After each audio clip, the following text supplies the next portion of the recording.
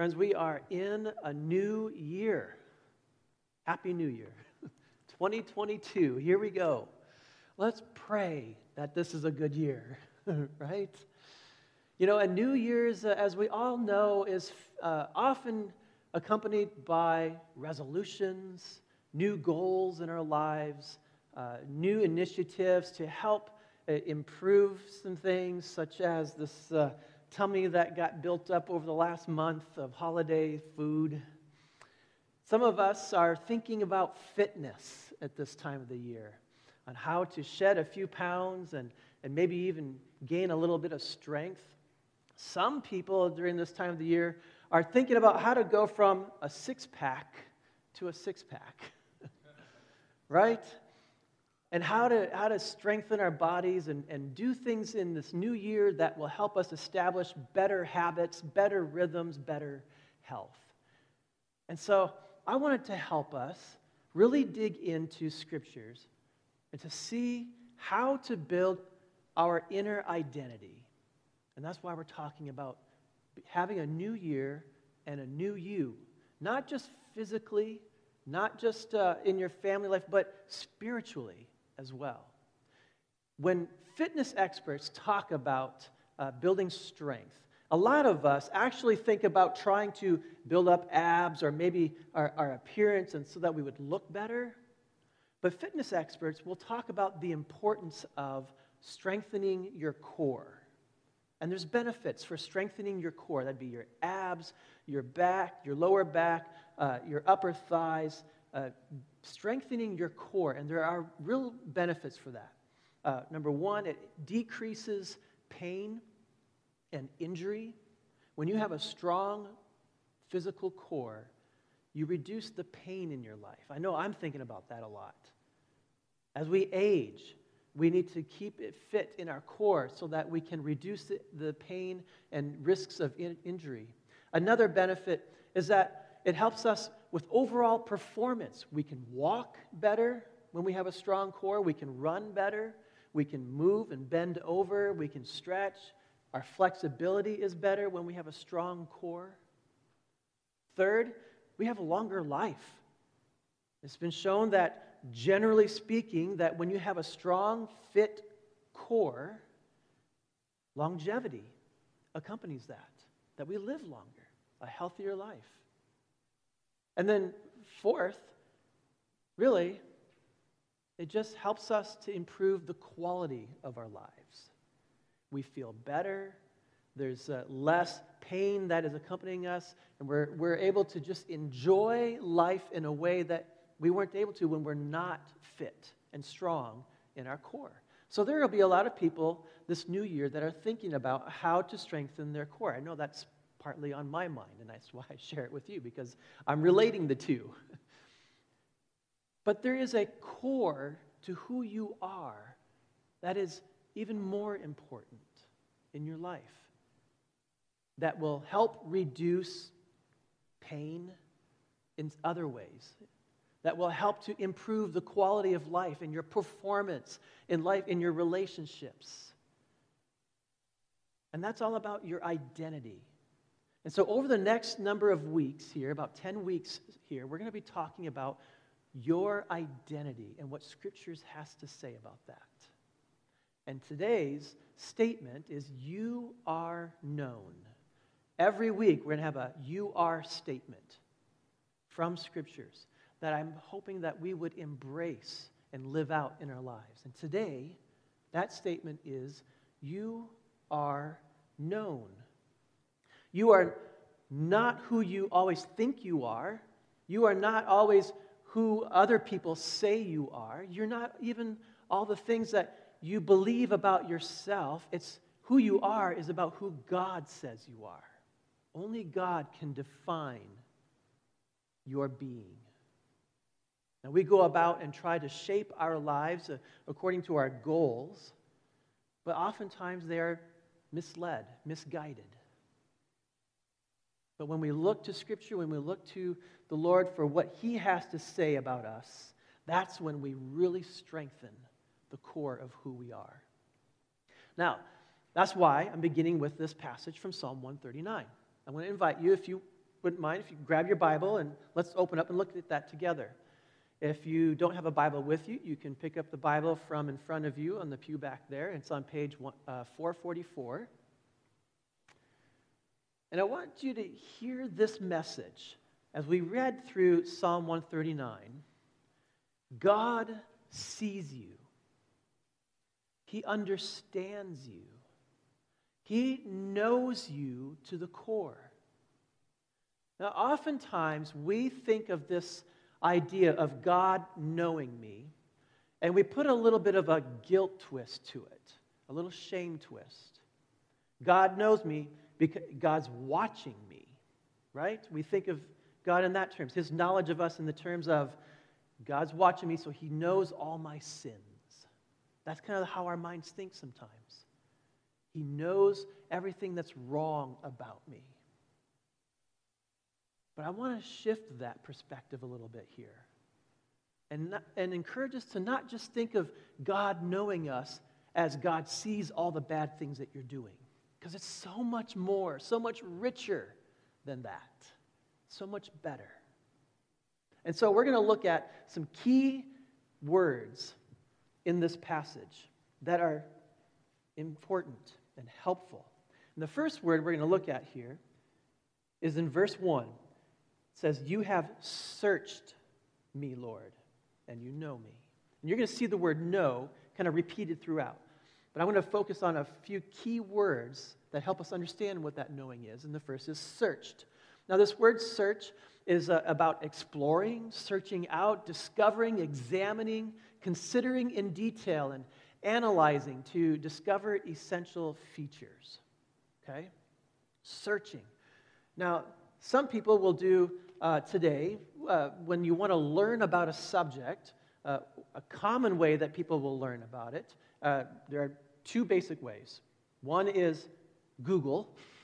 You go to Google and you type in your search term. You want to learn more about this. Another way is a library. I mean, I love going to libraries. I love going to bookstores. And you can search anything you want. And you can research the topic and study what these experts are saying about this particular topic, and then you can read the sources, the references, and it'll lead you to another book that has even more important things to say about that subject. In Google, you can do the same thing in similar ways, but you actually also have to be really careful about what you find on Google, on the internet, because it's oftentimes tainted with lots of people's just random opinions about things. But when we think of searching, we think of going out and trying to understand everything about the subject. This part, this part, this part, and how they all fit together. God searches you. He looks at your heart. He looks at your thoughts. He sees your behaviors. He sees your family. He sees your childhood. He sees your traumas. He sees your stressors. He sees your personality type. He sees your strengths. He sees your weaknesses. He sees your friendships. He sees all these things, and he's searching all these things about you and your life. He's exploring. Have you ever thought about that? That God is exploring you. He's understanding every piece of who you are. And that's intentional because he understands how it all works together. Which leads us to this next one. In verse 2, the word I want you to note is perceive. He understands all the pieces of who you are and how they fit together and why you behave in certain ways, why you make these types of decisions in your life, these common mistakes, why you pursue these passions. He understands all these things about you. He perceives you. When you think of someone who's perceptive, what do you think of? Someone who's insightful? Therapists, counselors. My wife is one. She's perceptive. She can have a conversation with you, and you can talk about things in your life, And then she can put the pieces together. Like, oh, I know why you're doing that. As you're telling me this story, have you ever thought of how this connects with that? That's what God is doing here. He perceives your life. He sees how one thing leads to another and understands that. The third word here is in verse 3, and that's to discern. To scatter is the word here. That's really interesting. This one is the most interesting one to me of the four that I'm looking at. When God is discerning you, it's a picture of scattering information out, dispersing, fanning it out to be cognizant of individual pieces of information. I think of something that we just did over the holidays, a puzzle. Anybody do a puzzle, right? Anybody do yeah, you did a puzzle. Okay, great. So you take all the pieces and you fan them all out, all over the table, right? And then what we do is we take the flat edges, of course, we separate those out, and I like to build the borders first, try to put those all together, and then you kind of find sections of the puzzle that work together, but you see all the pieces together. All the pieces together. And your goal is to, as people here, our goal is to see where this one fits and where this one fits. And God does that with all wisdom. He scatters everything about you out, and he sees each piece about who you are. And he's cognizant of every aspect, every point of what makes you you, and what has led you to where you are today. The next word to look at is hem me in. This is in verse 5. In verse 5, I got to put my glasses on so I can read it. The author says, "You hem me in behind and before, and you lay your hand upon me." This phrase, hem me in, is an interesting one. It's usually used in more of a military sense. Think of an army besieging a city. An army besieging a city comes on all fronts as possible. The front, the back. They try to take the city from its weakest points. You're surrounded by your enemy, so to speak. Well, it's a similar sense, but God is not our enemy. He's using this phrase to help us understand that God sees our front side and he sees our back side, our blind sides. He knows what we're moving into, and he knows where we're coming from. He's encircled us. Another way of understanding this word, this phrase, is to think about making your bed. Do you make your bed in the morning? Let me see. Nod your head if you actually make your bed in the morning. Okay, shake your head no if you don't make your bed. Yeah, I'm one of those people. I don't like to make my bed. And sometimes people will, when you're making your bed, what do? You have to go on all sides and you tuck it in. And you straighten it all out at the headboard and at the foot and on the sides and everything. Some people will just quickly throw the blanket over, and it's good enough, right? Some people try to hide and make it look like it's made when it's really not. The sheets are not tucked in or properly laid on that side or that side, or you're hiding something underneath it. This phrase that is being used here is that God has tucked in all the sides. He understands what this part of the bed is like and what this part of the bed is like. He knows why this part is messy and this part is clean. I also think of this phrase as a way of a mother hen tucking in her eggs, right? Or baby chicks, tucking them in, pulling them in where it's warm. And I think that's a real important image to have. When God sees every aspect of who you are, it's as a mother hen tucking you in, pulling you in, saying, I know this about you. I know this about you. I see this part of you, and I want you here. I am on every side of you. You think I'm absent here. You think I'm absent here. But I am with you in every way.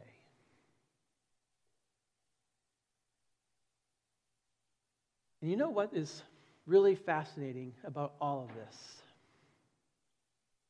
Is that God sees you, He understands you, He hears you, He knows why you think the way you think, He knows why you do the things you do, and He still loves you because you are known. You are fully known, and He still loves you. He still accepts you the way you are. There's a story in this book here by Jeff Van Vonderen. It's called Tired of Trying to Measure Up. And in chapter 4 of this book, he talks about Mary. Mary has a difficult relationship with her mother. And her mother is about to die. She's been diagnosed with a very serious form of cancer. And she lives across the country, but her mother's well enough to still travel, but she knows that there isn't much time left. So her mom is going to come visit her, but their relationship is very difficult and very strained. You see, her mother was always very, very particular about how the house was kept, about how children must behave, about every aspect of how they dressed, their manners at the table, how they interacted with their friends or with other people. She was very particular. And Mary never felt like she was quite good enough for Mom. Never felt like it. And she always had to put on her best self for Mom. Not just for other people, but even for Mom. And so their relationship grew distant over time. But now with this new diagnosis, Mom wants to come back and come visit Mary. Now Mary's lifestyle is very different than her mother's. Mary's very laid back. Her house is often a mess. She wears clothes that aren't very fashionable or particularly well-pressed or formal, very casual. Her kids are kind of messy and always kind of getting into things and playing and often and kind of loud. It's a very small house. And so she's nervous. But she sees this as an opportunity to reconcile with Mom. And she wants it so badly. So Mom's coming to visit, and she's wanting to make this a big moment in their relationship to reconcile. And so she knows, though, that Mom is a certain way. So she recruits a friend to help her. Come help me clean up my house. Put some new paint up on the walls. Mary went out and even bought a few new shiny dresses. And when Mom arrived, they had great conversation. They even were able to reconcile and to find forgiveness. But as Jeff, the author of the book, tells the story, after Mom left, Mary came to him and was explaining, I still feel like my mom doesn't really know me. And she doesn't really accept me for who I really am. She still felt like she had to put on this front for Mom. Now, she did reconcile the relationship, and she felt good about that relationship for as far as it could go, but she still felt empty with this relationship in the sense that she wasn't really fully accepted for who she was. Now, this is an important thing for us to really think about, whether it's because of our own relationships with our own parents, or maybe just our own relationship with our own family, or maybe it's something that we need to think about with our kids and how we interact with them. What's important to remember is that God knows you, every aspect of you, the good and the bad, and he accepts you.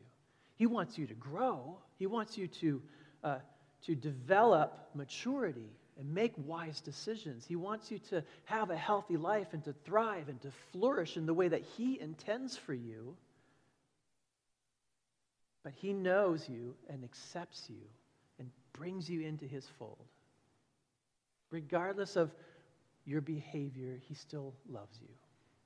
Regardless of your poor choices, he still loves you and accepts you.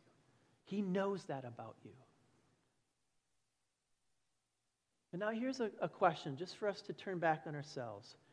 Do you know yourself? God knows you, but do you know yourself? Do you know why you make the choices you make?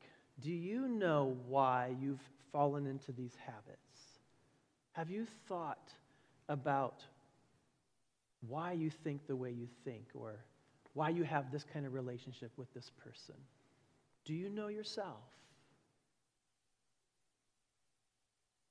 I have a few things to maybe encourage you to think about, some ideas for you to do that might be helpful as you move into this new year and think about a new you.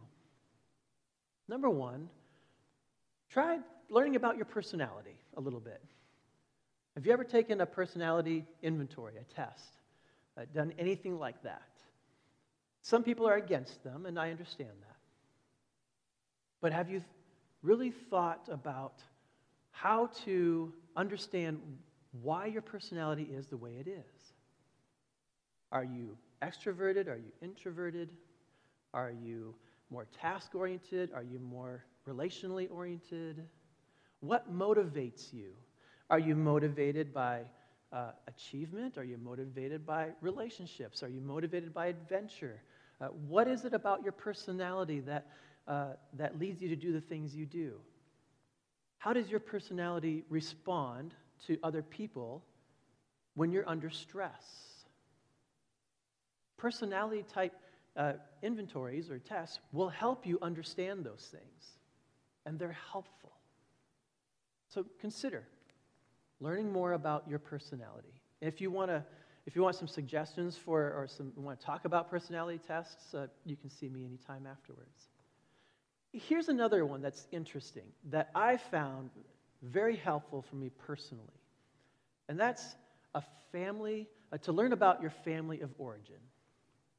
To really think about, and when I say family of origin, I'm referring to my growing up years as a kid and what my family was like and how that impacts me today as an adult. But also, even further back than that, my family's extended family, my cousins, my parents' siblings, and how it shaped them and how they parented us. Very helpful. And a tool to help you with unpacking your family of origin is called a family genogram. Now, I don't know if you've ever exercised one of these or if you ever thought about it, but a genogram is a way of looking at relationships in your family and how they have impacted one another. Now, a genogram, there are ways of recognizing if there's divorce, if there's been abuse, if there's been health crisis. How often is there a divorce in your family? How often is there sickness and how that impacts your family? What kind of relationships do people have with one another? It's a helpful tool. Now, take it for what it's worth.